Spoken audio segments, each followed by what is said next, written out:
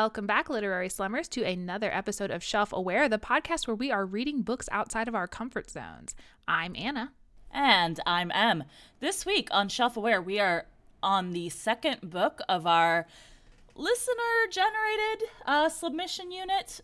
Garbage Girls is our unit, and the book is The Rakess by Scarlett Peckham.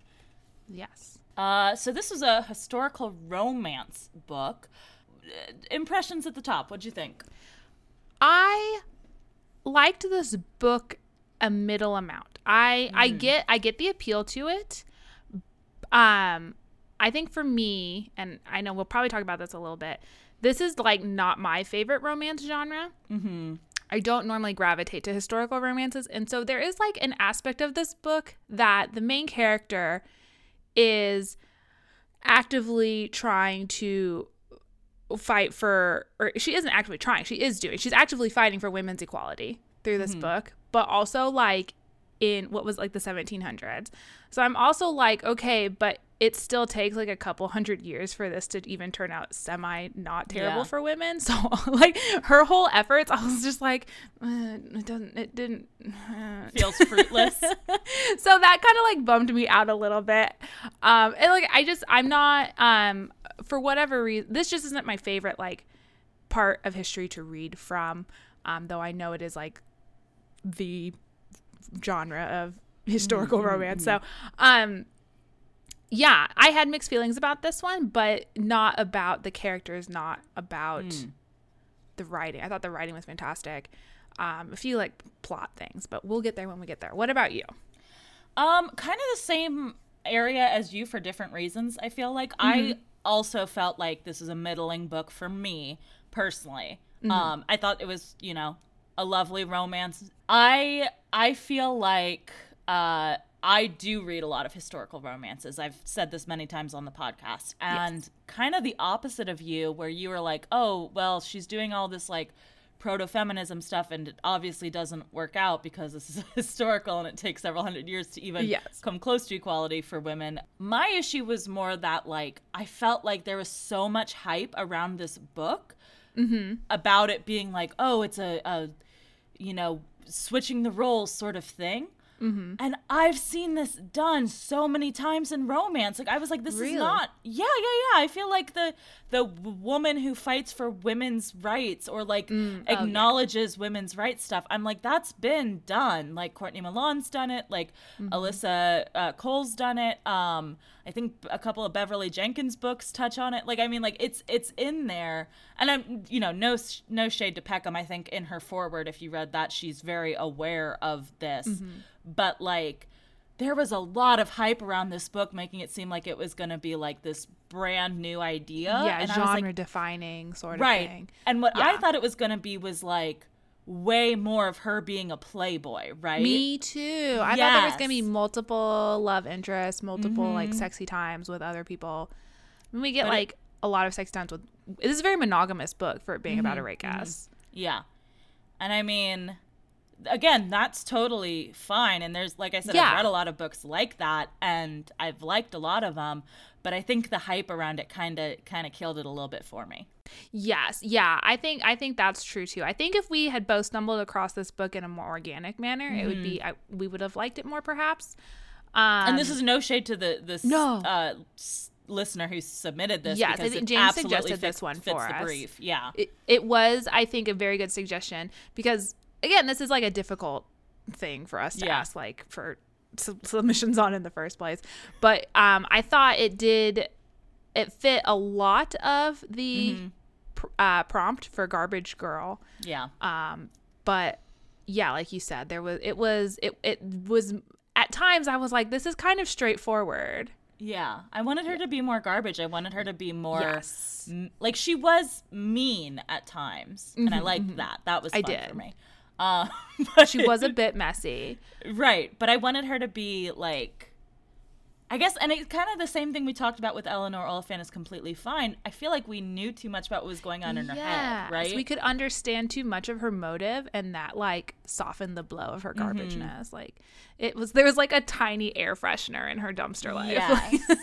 There wasn't like the mystery of like, is she being mean to me because she likes me, or is she just being mean? Like, because we knew that she liked him. Which I also don't know if I would have liked a romance novel. Just for me personally as a reader, I don't know if I would like a romance novel entirely from Adam's point of view. Mostly just because I don't really like most books. Most books I read, I prefer to have from a female point of view. Sure. But like, I don't know, especially a romance. It just seems weird to have. Maybe that could be another unit. Like I think maybe we might need to do that, because I've read like MLM. Like obviously MLM would be. I don't think anything really comes to mind, and this might also be just kind of like a genre like definitions are inherently somewhat sexist sort of thing of like, well, if it's a romance from a man's point of view, it's literary fiction, right? Yeah. But I don't know if that's like, I would like to try a romance novel that is a romance novel from a male point of view. I don't know if I've read one of those that's not with a male love interest. But it is a like woman driven genre, so understandable that we're not going to come across that often. Right. Yeah.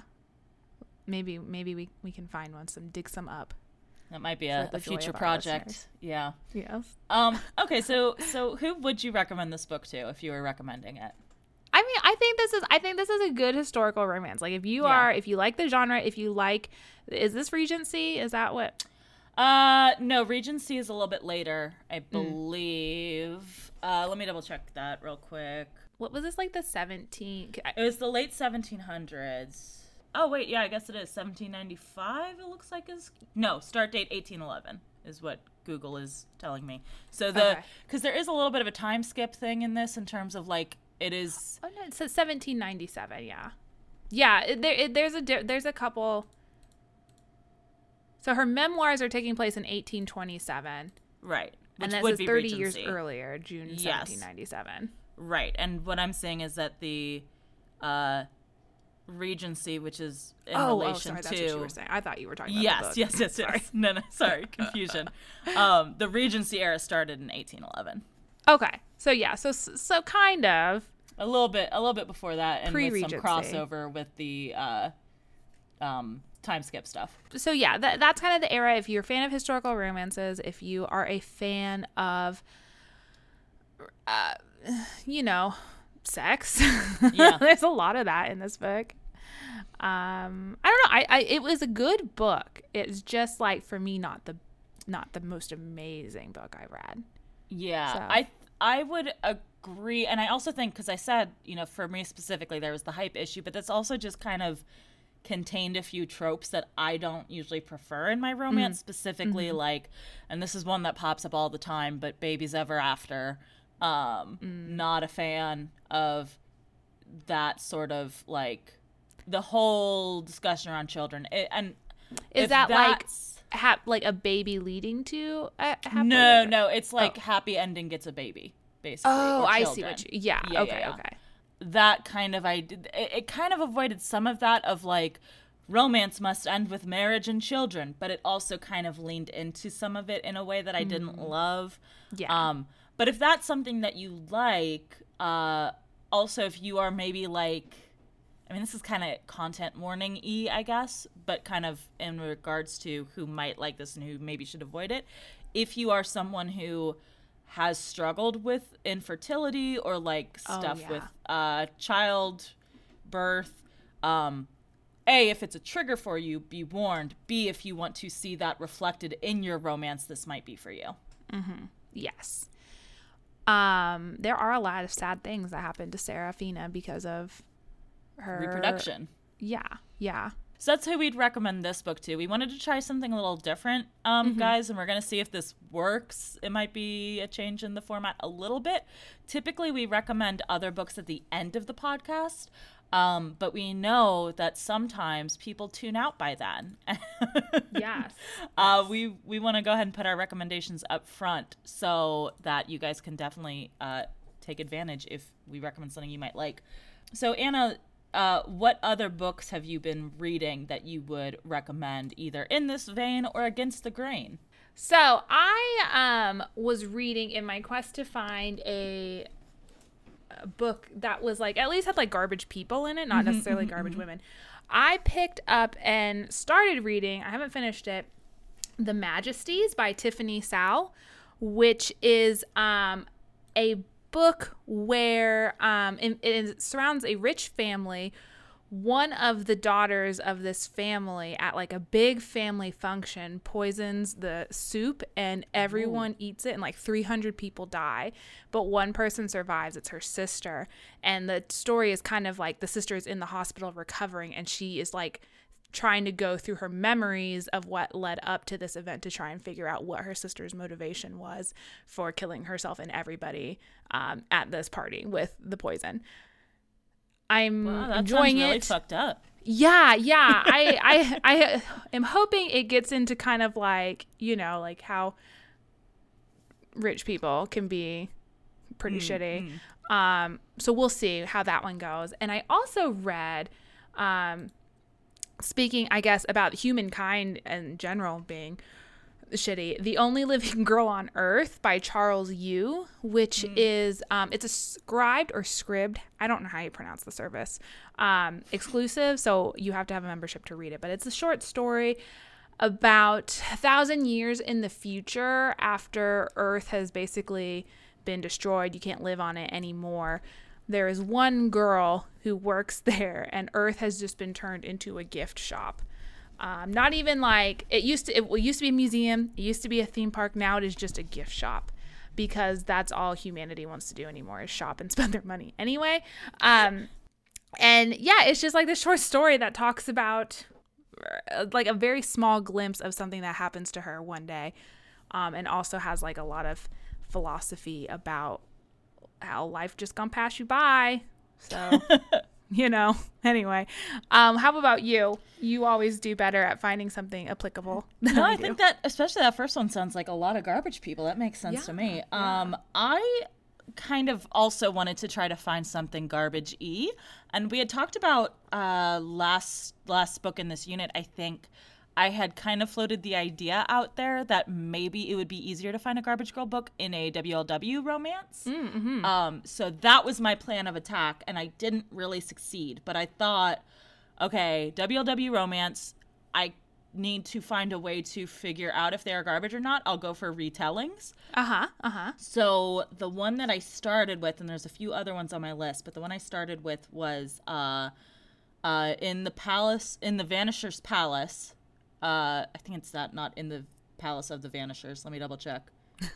It's one of the two. It's one of the two. In the Vanisher's Palace. Yeah, I got it the first time. By Aliette de Bodard, which I'm not going to go on and on about. I'm just going to sum it up as a queer Vietnamese future dystopia retelling with fantasy elements retelling of Beauty and the Beast. So if that sounds like your cup of tea. That sounds super good. Check it out. But I would say, again, it had the same issue of there was some interiority, so not full garbage.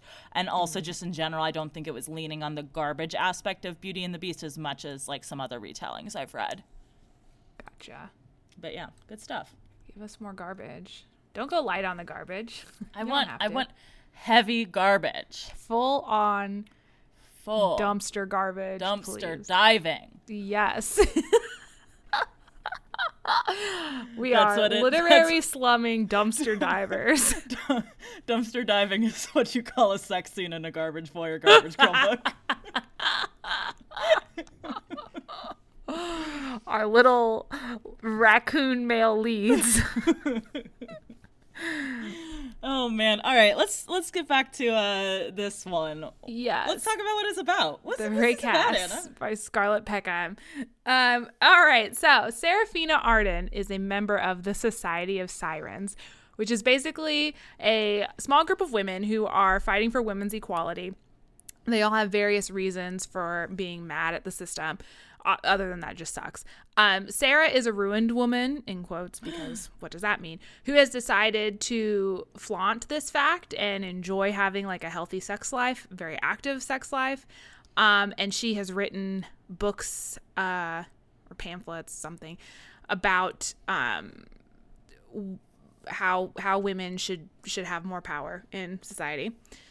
And Cornelia was kicked out of her noble family or whatever, and now she paints super sexy pictures. Thais, I think is how this French name is pronounced, is a very famous courtesan and super hot.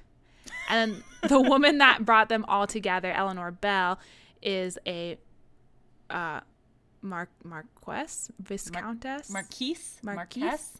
I don't know. I only Marquess? read historical romances, guys. I don't listen to the audiobook. I don't know sorry. anything about the... Marquis? I think it's Marquis because it's like... But I don't know what the feminine is. Marquisa. No. It's wrong. It's Maruqu. I can't even spell it. It doesn't... Quesse. Lady Bell. Yeah. She's noble. She's brought them all together. She's kind of like a surrogate mother for them. And she has recently published an essay in her name about women's equality. And then her stupid ass husband got so mad about this that he's like, you're going to an asylum. So she has been admitted against her will. Sarah, in the meantime, has gone back to her childhood home of Cornwall to write her memoirs. So she is going to be telling the story of how she became a ruined woman and talk about how it's unfair, like how her life was so destroyed. She's like, socially devastated by this. But the man involved in their coupling has gone on to be like super successful and happy, and he's going to be in like the House of Lords. Yes, thank you. It was like the Lords of Commonwealth. Yep. It's the House of Lords and the House of Commons. Yes, thank you. Whatever. American. The Society of Sirens is trying to earn money to build an institute for women to go and learn whatever trades they would like, or if they have like been kicked out of their homes by overbearing fathers, they have some place to go.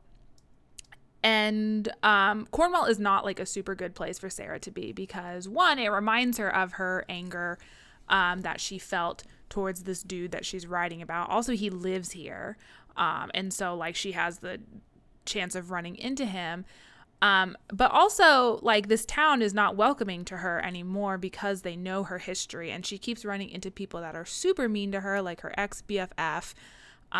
Who, spoiler alert, went on to marry the man that had sex with Sarah to start off this whole story. Shameful behavior. Really shitty best friend feel behavior. Like, here's the thing. I feel like they include, I know that happens at the end, that reveal, and we're at the beginning of the book, but I want to talk about it now. But I'm not going to talk about her later, so whatever. Yeah, we're going to talk about it right now. So, like, here's my thought with all of that, is that she either needed to be, again, that middle of the road shit, right? That whole plot line needed to be way more in the book or just not in the book at all, right? Because I was like, this girl shows up once at the beginning and it's like, oh, it was so awful to see her and like have her scowl at me and whatever. Mm-hmm. And then at the very end, she comes into like kind of save the day a little bit. Yeah.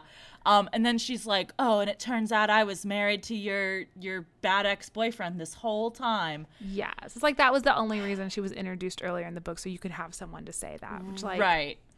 Okay, but then make her more prevalent. Right. Make it more, like, Sarah kind of ruminates on it a couple times. Like she'll think about how sad it is that that friend of hers doesn't love her anymore and whatever. Mm-hmm. But I was like, I don't know. I needed this to be more of a thing, to have this like emotional moment at the end where she's like, oh, but Sarah, the reason that I went along with it was because we'd been fucking the whole time as well. Yeah. I was another of his victims and I still fall prey to his charms. As you can tell, I'm with my 5th child. It's like, I don't know what I'm supposed to take away from this. I don't feel bad for you. Right.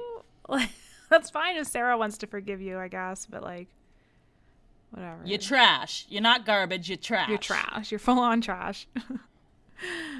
Meanwhile, we have Adam Anderson, a Scottish architect who is working on the home of one of Sarah's neighbors. And it's just enough alliteration in his name to be a love interest. Yes. Oh my gosh. Adam. I'm playing this video game right now where it's Bravely Default 2, where like one of like the big villains' name is Adam. And I'm like, why it's just Adam? His name is just Adam? I feel like this is a thing, like the same way that John is a thing. People, maybe I'm remembering this from one of my deep dives on TV tropes, or maybe I'm pulling this out of my ass, I'm not sure. But like I know that like a lot of fiction uses John and like JC initials and whatever as Christ references, right? And I feel like Adam is kind of the same thing, where it's like Adam, the original man, and it's like a commentary of some sort. But I haven't played the video game, so I don't know if maybe that's what they were going for. But I'm gonna keep talking out of my ass about a game I haven't played. No, do tell me what you think, and then I will tell you if I ever beat this game in like 60 more hours of play, if you were right.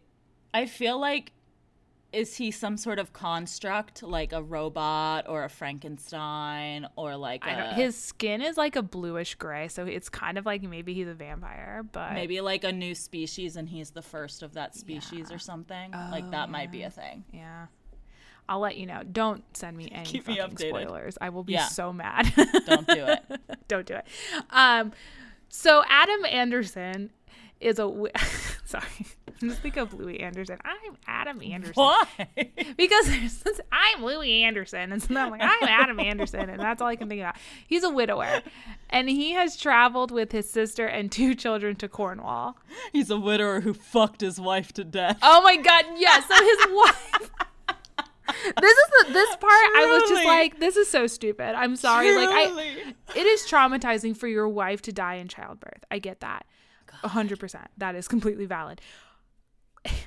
And I understand also in pre-1797, because this is all backstory, that like contraceptives were probably not a super huge thing, especially with what we have to go with in this story that Sarah uses as her contraceptives. So if a doctor tells you your wife can bear no more children, and if she does end up with child, it could kill her, that you would have to be like, okay, no more sex for us. But it is in this book is turned into Adam saying, my lust is so insatiable. I am so fucking horny. We could not resist having P and V sex. And my dong killed my wife, and I can no longer have penetrative sex again because I will kill the next woman I penetrate. This is just the most romance novel bullshit way. I cannot. Because, like, okay, I get why. I get it. I do get it. 100%. Like, yes, this is a traumatic thing. It's tragic that this happened, but also, like, it wasn't your dick. It was, though. It was his dick.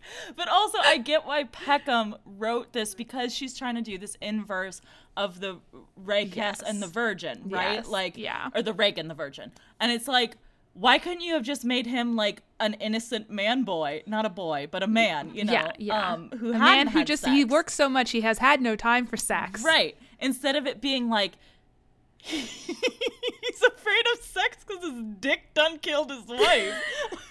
Just not. I honestly, this is not funny, but I cannot help but laugh at his situation because of the way he has internalized it. I got so horny my wife died. I wanted to text you so many times about the fact that his dick killed his wife. And I just was like, I gotta save this for when we're recording. Oh my God. Very traumatic. Very traumatic. It's sad. It's very extremely sad.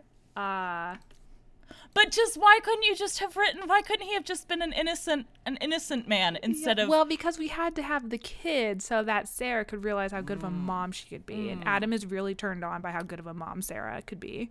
Counterpoint: we didn't have to have the kids. Yeah. Or we could have had the kids, and it could have been his niece and nephew whose mother died. Because Marianne is fucking there, his sister. Right. So yeah. So just have him have another dead sister or kill off Marianne, whatever, who cares? Yeah. And now he's adopted these children. Yes. Great, perfect. He's their only living relative. Yeah. Easy. Yeah. It was very like, to me, and also because he's like really fucking good at sex is the other thing, which is like, again, like with this trope reversal, I was like, is he that good at sex? Like, he's so good at sex that the Raycast is like, I only crave one man now. It's just all adds up. He was just so fucking horny. His wife died. So horny. His and wife this is died. very like derivative. Is that the word I'm looking for? What actually happened? Almost seems like a parody, though, right? Of like romance novels, because that's like a thing that is a thing, right? Of if you have sex, you will die, right? Yes. Oh my God. I mean, like, I get it, but it's kind of played straight, where it's like, yeah, she died from sex. This is a very serious thought for Adam. Is he's I want to fuck you, but I can't because for my dick you'll may kill die. You. Oh, I love it. So one night, Sarah goes to meet a different paramour, and she runs into Adam instead. And she's wearing like a sheer nightgown. She's going outside of her house in like a very transparent chemise outfit. Yes, and she wears a cloak over it. And then she sees this dude who couldn't possibly look anything like the guy that she was trying to have sex with, just based on the descriptions we've given in the book. But she like is like, ooh, it's you, my sexy paramour, and it's Adam, and he sees her naked and he's instantly horny because of it. He's got to control it because he can't. How much destruction can his dick rot? Adam's dick destroy your worlds. This is very serious. A woman died. A woman died in childbirth. That's sad. It's very sad. But Adam's and his dick mother-in-law blamed him for it. My God. He's like, when he's talking about his sad backstory, he's like, yes. And after she died, I could see in their eyes, except in a Scottish accent, which I'm not going to try to do. Yeah. After she died, I could see in their eyes that they all blamed me for her death. Like, y'all told everyone? Y'all told everyone?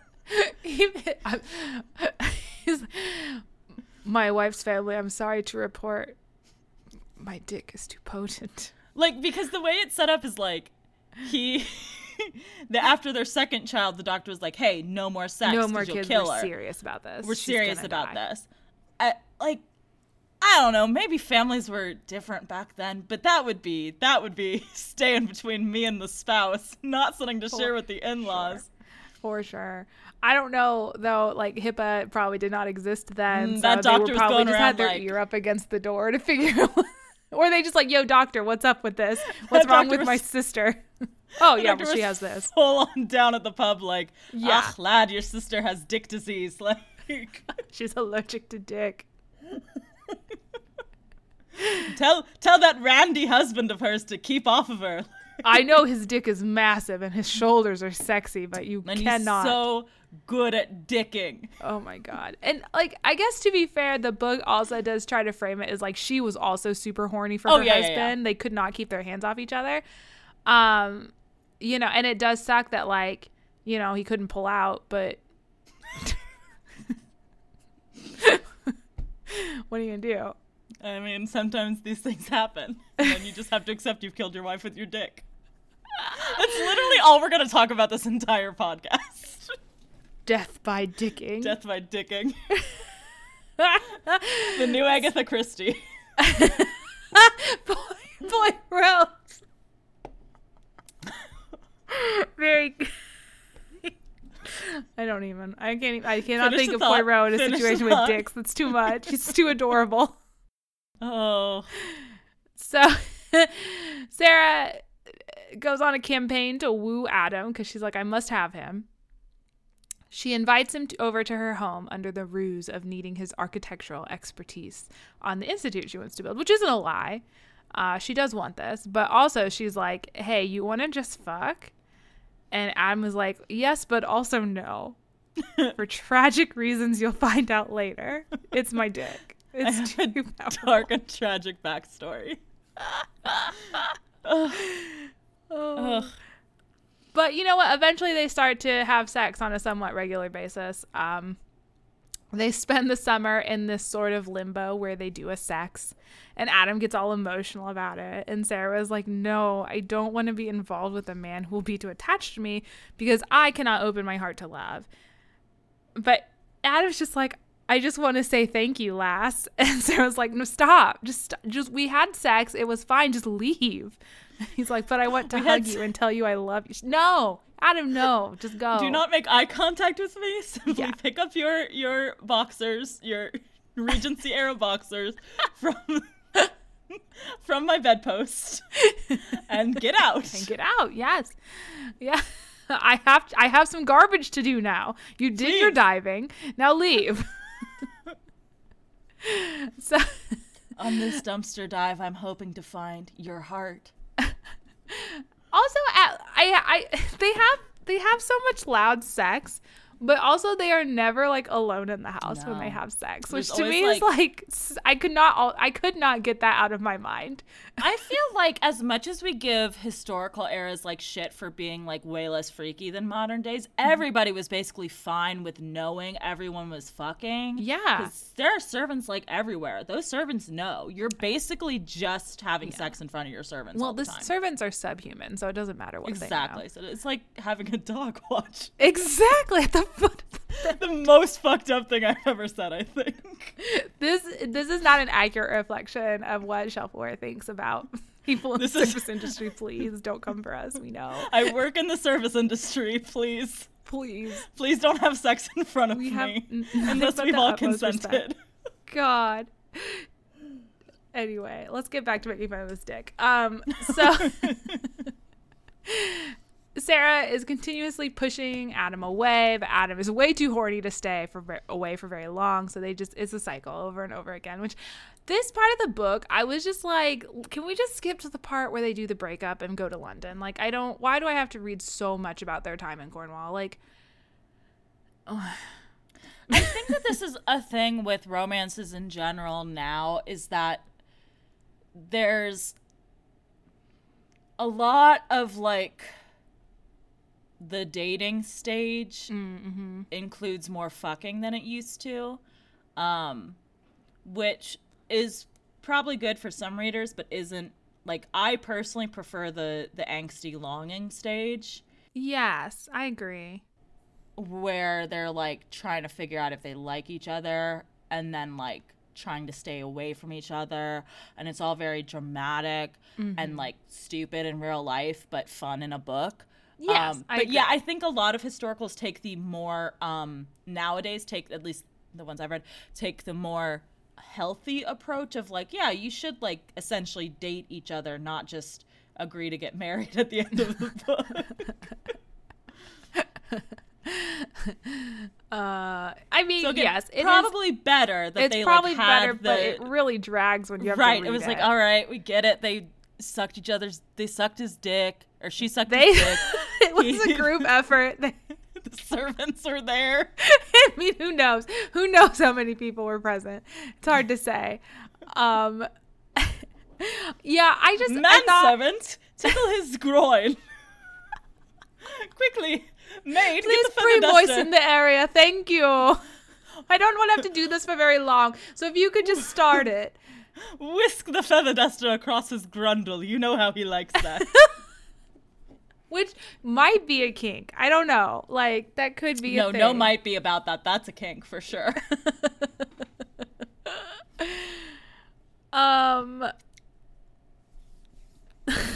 So, said Sarah's also really good with Adam's kids, which also makes him very happy and horny. And they do have penetrative sex one time, and Sarah makes this primitive condom thing. Like she just takes the sheepskin and ties a little bow around his dick with it. But it falls off in the middle of their sexy time, of course. So I guess he just comes inside her a little. He's like, I'll pull out, and then he doesn't. Y'all, we got to get on the same page about birth control. Exactly. Yes. But Sarah's like, I'll just take an herbal bath and it'll be fine. Trust me, I guess. There's vinegar in here. I'll clean this dumpster right out. It'll be fine. Oh no. Also, no. Chekhov's broken condom, guys. Of course. Lord. So somewhere in there, in all this fucking, Sarah's two friends, Cornelia and Thais. Sorry if I'm I did listen to how to pronounce the name, but I could also still be doing it wrong, and I apologize. Cornelia and Thais show up, and they bust Lady Belle out of the asylum she was being held in against her will. And Lady Belle goes into hiding, but Lord Bell shows up because he's pretty sure Sarah has something to do with this, and he accuses her of a bunch of stuff, and he storms off. He's pretty sure Sarah has something to do with this because when they go to the asylum, they go in disguise, and yes. Sarah's disguise is that she wears a frumpy dress and stuffs the boobs so no one will recognize her. Because the boobs are the most definable part of the body. Nothing to her face. She didn't get a fucking wig. She didn't, like, do some eye makeup. Nothing. She was just like, if they see my breasts, they'll recognize me immediately. By my cup size, that it is me, Serafina Arden. Everybody in London's like, have you read the latest Serafina Arden? Oh, yes. Size A32 is what I hear, and interesting ideas. Oh, my gosh. Yeah, so there's this girl that works at the asylum, and she immediately recognizes Sarah, and she's like, are you Serafina Arden? And Sarah's immediately like, yes, I am. Now help us. So, like, also, it was a complete, total character reveal of who she was. The disguise and then the guy pointless. Who owns the asylum shows up with Eleanor's husband and is like, there she is, the woman I talked to. Her breasts are slightly smaller than they were on that day, but is still clearly recognizably the same person. The breast thing, though, Adam also, like, sees her as she's in her disguise, and he's like, why are your boobs so big? Yo. So maybe she has very famous décolletage. I don't know. I just feel that I could maybe accept that as a plot point now in the modern day when maybe like someone like perhaps she did something fun with her nipples. She's got tattoos. Or I don't know. I'm not even saying that. Like if she was like a porn star with pictures of her boobs across the internet, people might be like recognizable boobs. Yes. But it's not. They don't have photographs. Like just drawings, and those could be flubbed, like right, and like often probably were. How many descriptive words do you have to get to the point where someone's boobs are recognizably like again exactly. Unless there's something real wonky about these boobs, like well the one is a cup size, the other one's a double G, like okay, yeah, that one I can see. Maybe. I would notice that, yes. Like having two different size boobs is completely normal. Almost every single woman has two completely almost every single woman has two different size boobs. That is very drastic, though. Yeah. And not saying that it's bad, but it would be noticeable. It would be noticeable. I don't know how you would buy a bra that fit. Also, my thing here was why would her face be so recognizable though? Like, isn't this like you wouldn't have your picture in the paper all the time? I mean, they do have caricatures of her. That's another one of the things. Yeah, but they all draw her ugly because she has sex. Yeah, I guess. I don't know. She's always got like a hook nose and stuff. How fame worked pre-internet, or I guess pre-photograph. Mm-hmm. But maybe they did drawings. Maybe there were author drawings in the book. I don't know. But also, like, if there were, like, if you had a portrait done of you, mm-hmm. she's not so famous that would be somewhere. Right. Well, like I'm saying, in like a book, in her book. Oh, like did. Her image in the back of the book or something? Like I don't think they did. I think that's probably not how that worked. Maybe we can make this make sense of the girl who was a fan of hers saw her give a speech once. Okay, there you go. It just wasn't mentioned in the book. There you go. We'll fill in the details for you. So of course, problems arise. Sarah is having a particularly stressful time trying to deal with the hate from her neighbors. Like, someone is sending her dead birds, like the type of bird that she loved as a child. They're just leaving them on her doorstep. Mm-hmm. It's very difficult for her to go out in public without, people making fun of her and stuff. And she's also reliving all these terrible memories while writing her memoirs of things that she would prefer to keep buried. And so she takes to drinking a whole bunch. And she gets so drunk that she misses out on attending this local festival type situation with Adam and his family. And Adam gets pissed because he's like, you can disappoint me, but don't fucking disappoint my kids. So he goes to confront her about this. But like I said, she's like real sloppy drunk. Like precariously perched on the cliffside.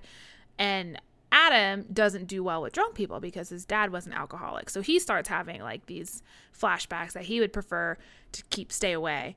And so this causes. I thought this book was going to be about a woman having a lot of fun sex. Yes. This was a lot of emotions. There was a lot of grimness. Yes. In this garbage. Yes. That's the thing. Okay.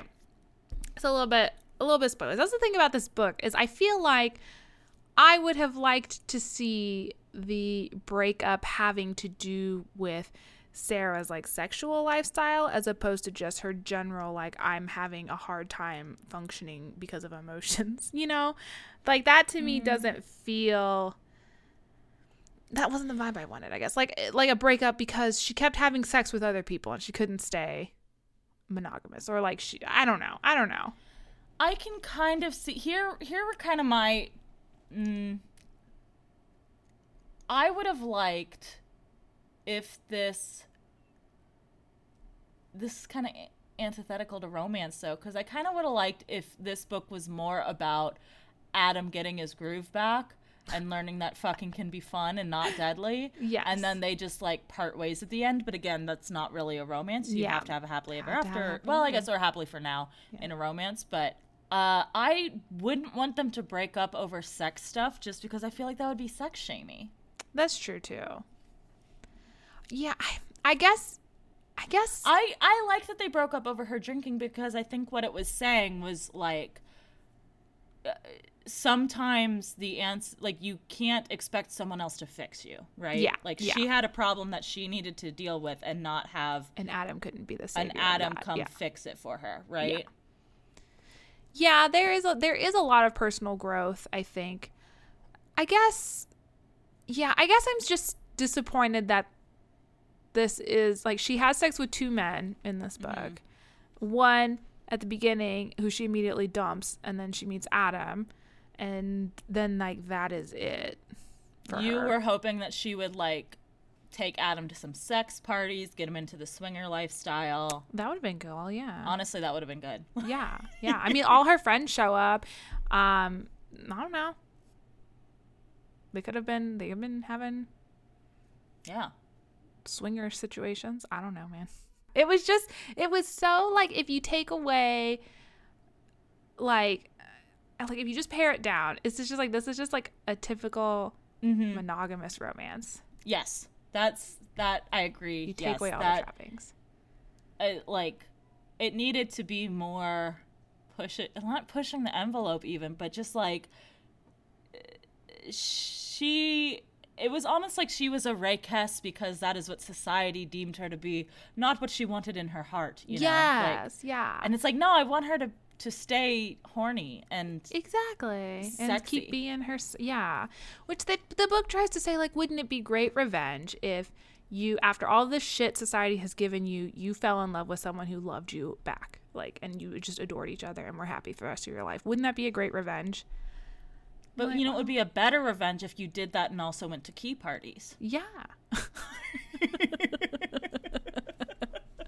If we could just, like, eyes wide shut this situation. Yeah.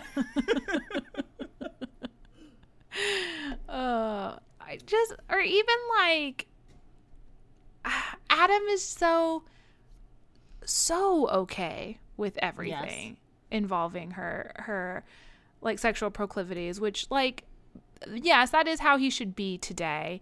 But I don't know. Like, it would have been nice for him to get a little bit jealous because she was slept with, I don't know. Like, not in a way that he was like, oh, I want her to, I don't know, man. I don't know what I want, that it's like not so gross gender normative. What do I want from this book that didn't deliver? I don't know. I'm mad because I can't explain why. And I feel like I'm just displaying some kind of internalized misogyny, but I don't know, man. I don't know. I mean, sometimes that's what these books. That's the garbage, You gotta sort through this stuff. Yeah. I don't think it's necessarily internalized misogyny to be like,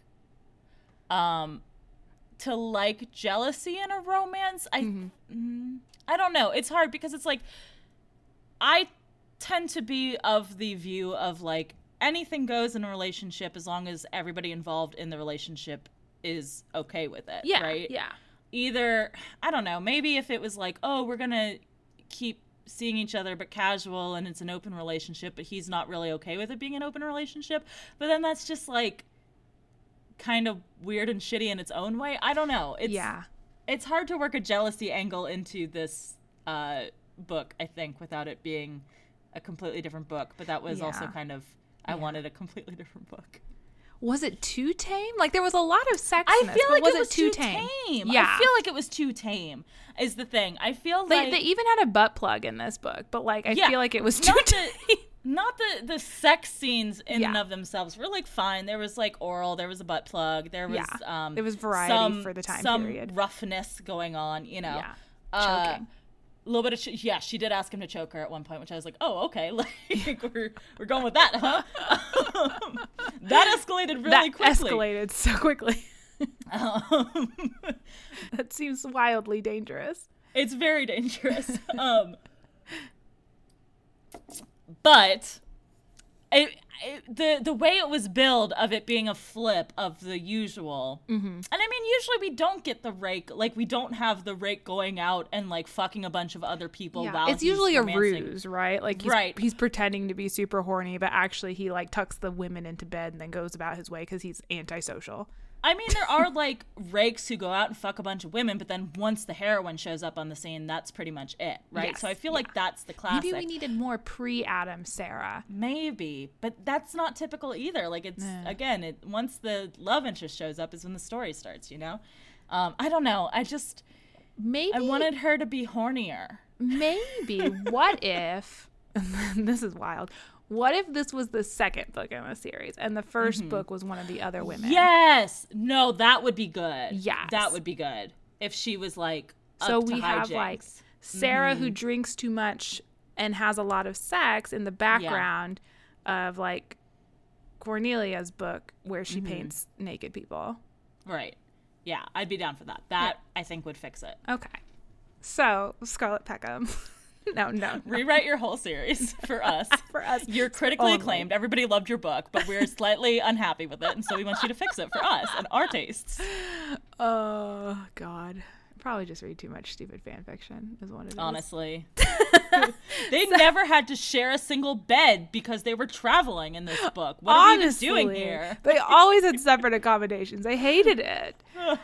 They didn't even have to do fake relationship. In fact, they hid theirs desperately. So Sarah and Adam have their big falling out, and Sarah pushes Adam away for what she hopes is the final time in her drunken state. But then when she wakes up in the next morning, she's like, oh no, I drank too much. I did some really hateful, unforgivable things. I have to go get sober, and I need to leave for London to be with my friends now so they can help me. So she does. She just leaves without saying a word. And Adam is like, oh, well, shit. So fast forward a month or so, Sarah is recovering from her withdrawal symptoms and she bumps into Adam at a party in London.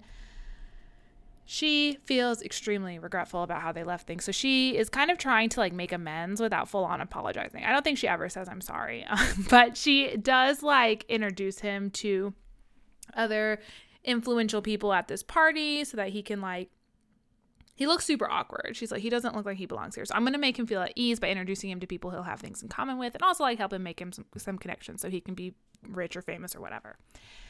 And at the end of this party, she's like, hey, can we still be friends? And Adam is like, nah. Like he internally is like, I would love to be friends with her, but I can't be around her because she is an alcoholic. But outwardly, he's just like, no, thank you. Honestly, I saw nothing wrong with that. And also at this point, Adam doesn't know why Sarah has just up and left for London without saying goodbye to him or his children. So he's a little bit offended still about like, I don't, I kind of want to rub it in a little bit that I'm mad. So after he turns down Sarah's offer of friendship, he goes and reads a copy of her memoirs, which have recently been published. Okay, let me talk about this, though. Time for her tragic backstory. Yeah, it's time for her tragic backstory, but the beginning of this book, she's like, I have 3 weeks to write my memoirs because they need to go to publishers to be printed. She has too much sex to write much for like 1 week. And then like for 2 weeks after that, she's drunk, or like not drunk, but she's like recovering from her alcoholism, her withdrawal symptoms, not recovering. You're always technical terms, whatever. She's in bed, not leaving the house, trying to, overcome her withdrawal symptoms. So like, I'm like, when did she write this book? I mean, it seems like the book was maybe 4 pages long, so it I think it's like a pamphlet.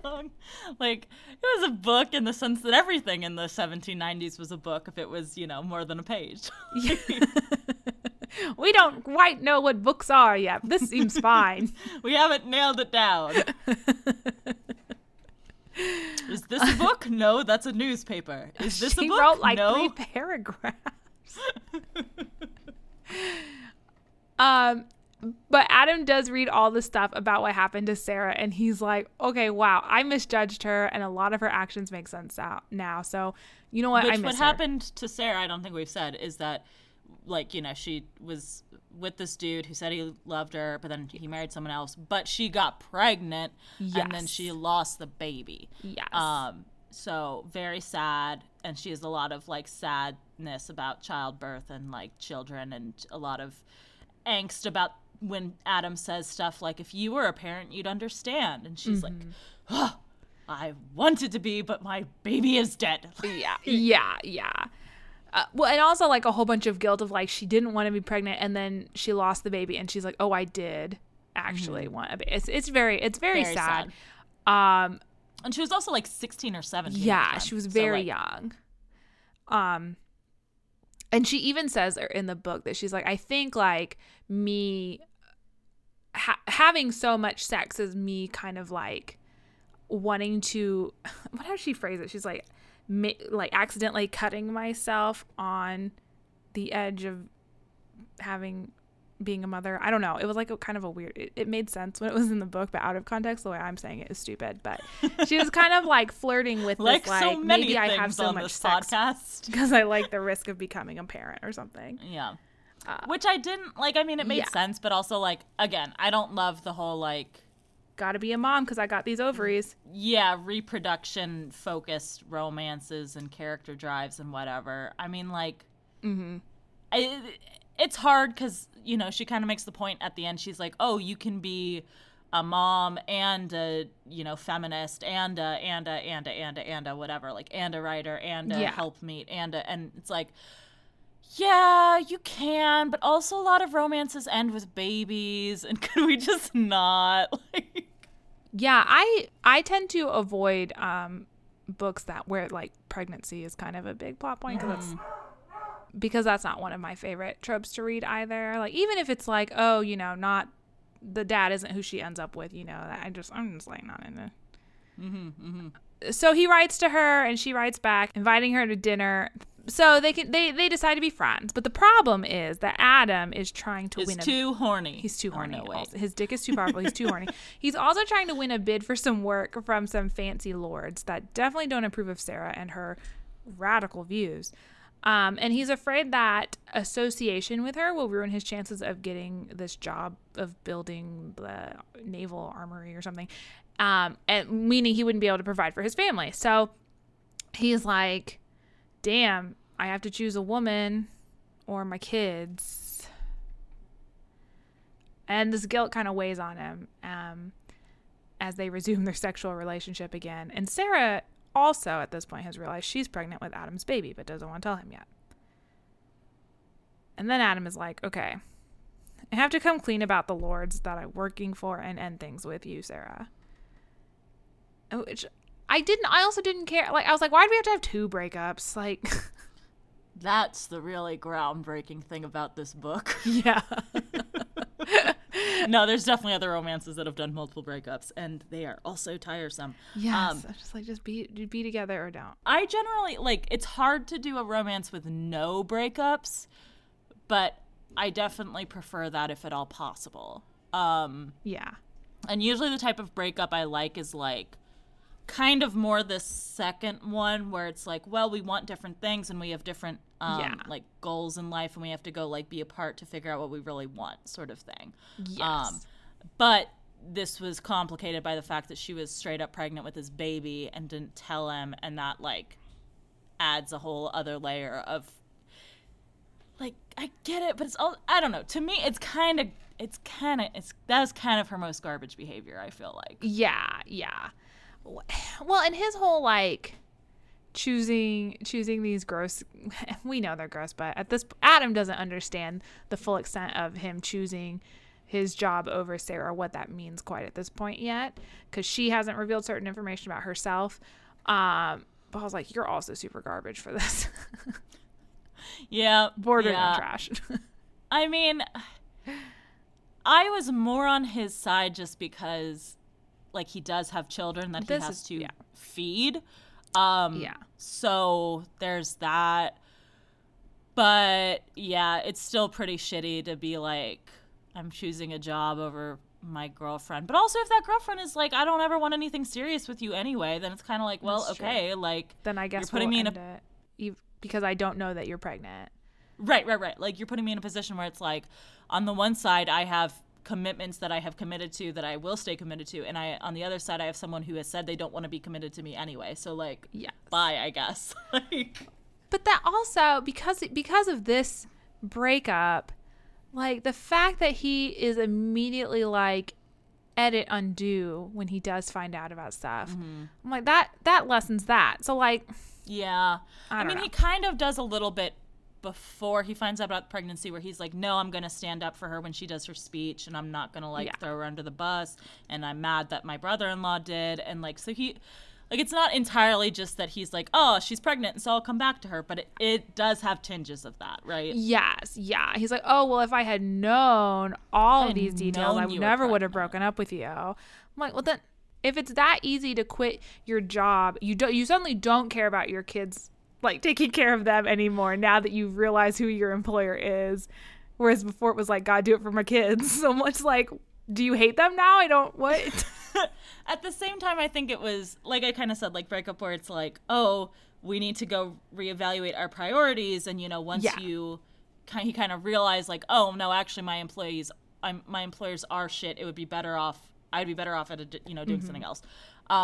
But also, like, as much as it's kind of shitty that it's like, oh, if I had known you were pregnant, we wouldn't have broken up. I mean, that's kind of, like, valid also, right? Like, to be like, yeah, if situations were different, then the situation would be different, right? Like, yes, yeah.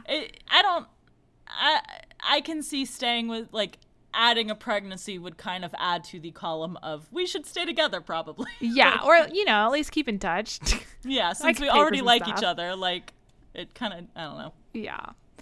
Wow. But I hate the conceit of romances need to end up with babies anyway, so.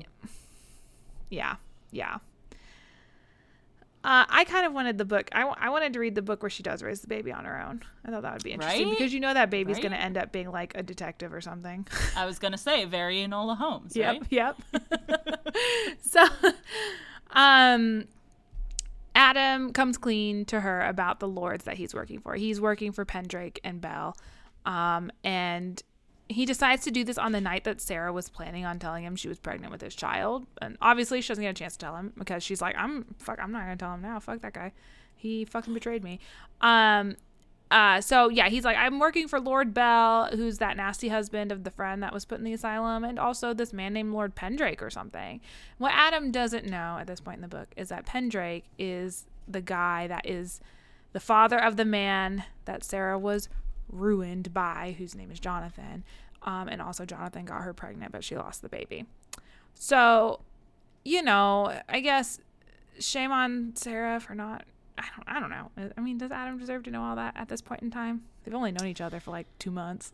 Right. But also she is going to publish this information for the public, so I don't know. I feel that the only thing Adam deserves to know is that she is pregnant with his baby. Yes. Because that directly involves him. Yes. Again, fully in support of women's choices to do whatever the fuck they want with their pregnancies.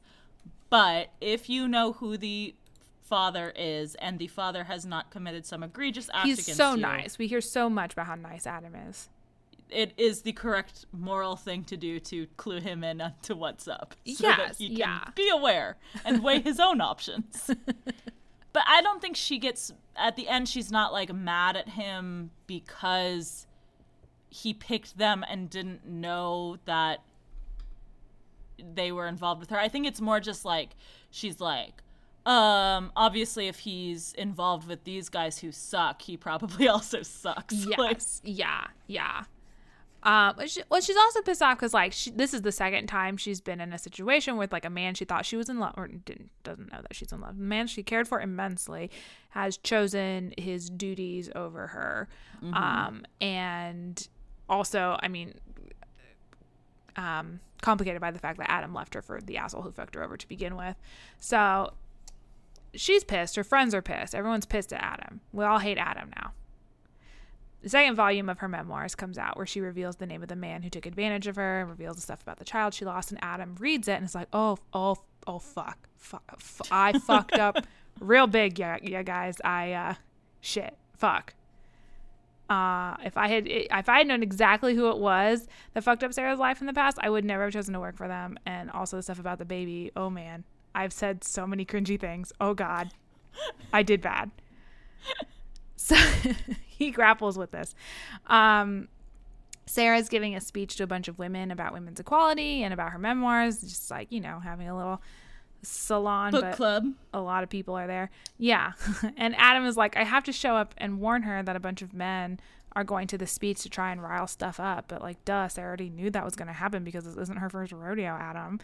And and he shows up and she's, like, super cold to him, which whatever. A riot breaks out and Sarah's gonna faint because she's pregnant and she's having real bad morning sickness. And so they're like, get Sarah out of here. One of her friends is like, Adam, go get this doctor for us. Sarah needs this doctor specifically. And Adam shows up and the doctor is like, wow, I didn't realize Sarah was breeding, which what? Look, it was a different time. I mean, I guess, technically. Yeah. It's not incorrect information, but it's just a real weird way to phrase that. Interesting choice of words. And Adam's like, she's pregnant with my baby. Oh no. Oh God, I'm even worse now. I'm just the most stupid, awful person in the world. I was the garbage boy all along. Damn no, it. You weren't, Adam. You were too nice. I looked into the dumpster and the dumpster looked back. Saw my reflection. He goes back to Sarah and is like, marry me. And Sarah's like, no, I don't fucking believe in marriage. Also, I'm pissed off at you. Leave. But then, like, a couple hours passes and her friends talk to her and they're like, no, it sounds like you love him, so go to him. And so she does. She visits him and they talk shit out and he's like, oh yeah, I'm gonna quit my architecture job because I can't work for those types of people that treat you like that. You know, I can find some other work. I also love painting, so maybe I'll just paint. Yeah. And she's like, oh, you can build my big building. He's like, okay, cool. So they end up together. They don't ever get married. They just grow old together. It's just sweet. Then the story ends on this stupid cliffhanger about two characters, one of which I barely mentioned and one of which I didn't mention at all. So, like, it's not really relevant to this podcast episode, but it was like a stupid, super rude cliffhanger where it's basically like, woman comes back to be with man, but man was stolen by her ex-husband. Dun dun dun. What? Book 2, probably. This man got kidnapped? What? Anyway. I will say I was actually kind of glad for that cliffhanger because I wanted to read the romance between those two specific characters more than some of the other possibilities for other books. There were no other possibilities because no one else was doing anything. I'm guessing the other two sirens are going to get the next two books, and Jack and Eleanor are going to be like the last book of the thing, I think the next one is Cornelia's point of view from whatever little thing I read. But I did also want to clarify, because I've said a lot that the baby thing annoys me. I think, and I might have to go back and double check this, but I think there is some ambiguity at the end if Sarah ever actually has the child, because the midwife is kind of like, oh, well, we don't know if, like, the pregnancy is safe yet, but she's, like, good for now. She might have the kid, she might not. And I don't think in the, like, flash forward wrapping up the story that older Serafina does. I don't think she says like, Yeah. and our new baby. She just is like our children, which could just be the two that that were already. Adam already Yeah. had. I think because she does say like, oh, the doctor said it would be fine. I just needed to relax. But that could have just been her like trying to make her friends let her do what she wanted.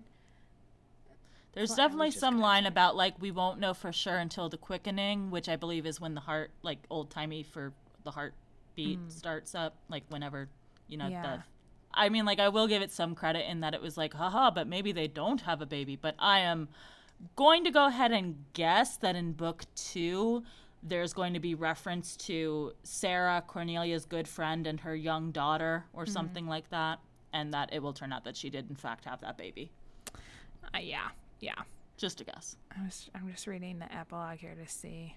Nor our children. I became fuller, richer. Yeah.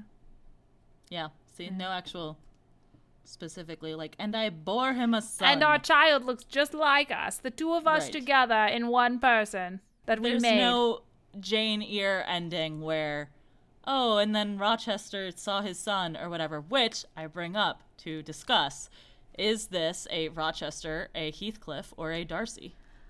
I was thinking Heathcliff. That's a tragic past one, right? Yeah, it's gotta be Heathcliff. Yes, right? because she was like, you know, if he had just married me, or like if I had never fallen for Jonathan's lies in the first place, I'd probably be fine. This wouldn't be because who I became. essentially, the three choices, if you want to kind of pare them down, are unjustified garbage, justified garbage, or not really garbage. Socially the whole time, awkward. right?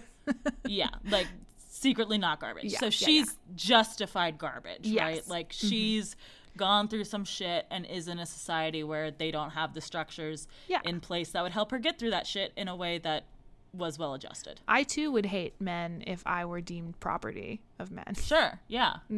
Which I believe that means that this is our second fucking Rochester one. I want a Darcy. Where is my Darcy Where's garbage Darcy? girl? Ugh.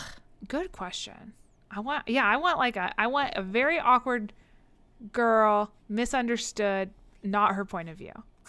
I have thought about this, and I have a possible explanation. Maybe is Garbage Boy just the inverse, taking into account what these genders typically are told to want of a manic pixie dream girl? Oh, yes. Interesting. Right? Because they're both like love interests. And I mean, there are some manic pixie dream boys that exist. Yes. But typically it's a very female. And you do see a lot of manic pixie dream girls with Darcy types or Rochester types. Probably not with Heathcliff types, but I don't know. But it's like, I'm thinking of like Nick Miller and Jess from New Girl situation. Right. And it's like that whole vibe of, right, like women are supposed to want to draw the men We have out, to fix them. We have to and make men them better. are supposed to need someone to draw them out, right? Yes. So like maybe that's what's going on here, and why this is such a gendered trope is that it's just the, like, as a manic pixie dream girl is generally male authors writing about a hyper fantasized version of an romance. ideal woman. Yeah. That Garbage Boy is just the like hyper idealized end of this like Yes. gendered idea of what women want. And I'm not saying can women see don't, because that. I think that like obviously we have talked much about our love for Garbage Boys, so it's not inaccurate. Yeah. It is problematic, but it's Something not there's inaccurate. working though for our lizard brains. That is a good point. Something to ruminate on. Yes. As we move to the final lap in this unit. I don't know what we're gonna. Well, we'll dig something up, or Right. send us something if you got information about a Darcy lady. We're on the hunt. Lady We're Darcy. on the hunt. Surely there's a gender swap Pride and Prejudice. There's gotta be, right? But I bet it's all from the Darcy girl's point of view. Ugh. I think I've read that. Like, I feel like I've read that book. Yeah. But I don't know. We'll look into it. I feel like WLW might be the way to go. We'll look into it. I agree. All right, so that's it. Yeah, we did our recommendations. Do we want to re-record them here or? No, I think we're good. Okay. I think that worked. We'll leave it for now, and if people write in and say I hated it, then we'll change it. But you know what? If they do, people will be writing. Interact, please. Okay, so next week we're reading Animorphs number 37, The Weakness. And then the week after that, I believe we're wrapping up my unit on The Great Detective. Yes. You got a book ready? I do. I'm taking a little bit of a chance on this one because I don't know much about the series, but I think it fits. Okay. If it doesn't, what's new for me and my third choice of books? Even if it does fit, I'll poke holes in it until it doesn't anymore. Until it's unrecognizable. Just so I can say I've won and I still hate something. We will be reading A Curious Beginning by Deanna Rayborn, which is the first book in the Veronica Speedwell mystery series. It is Victorian era. It is a female, scientifically minded detective. Okay. I heard the mystery is not super prominent in the first book because it's about her relationship with the love interest. Perfect. So we'll see how it goes. I'm excited. I already owned this book, so I was really hoping it would fit the prompt. Might be trying to force it in there, but you know what? Fuck it. It's my choice. In the meantime, if you have any books you would like us to read for the podcast, either because you think we would love them or hate them, you can tweet at us at ShelfAwareCast or email us shelfawarecast@gmail.com. As always, thank you to Ben Cope for the use of our theme song. You can check out his YouTube channel in our show notes below. And we are also on all of your favorite podcast aggregating platforms. So if you haven't followed or subscribed to us on one of those, you definitely should, because I am so ready to disappoint you with the choice of book I made, I guess, maybe. If you use Apple Podcasts, we'd very much appreciate a 5-star review, but if you don't, that's all right, because you are allowed to talk about us anywhere on the internet you would like. In the words of Scarlett Beckham, entanglements. I was not proposing marriage, Mr. Anderson, merely inconsequential fucking. His brown eyes met hers. Fucking is rarely inconsequential. Foreshadow. They have a baby.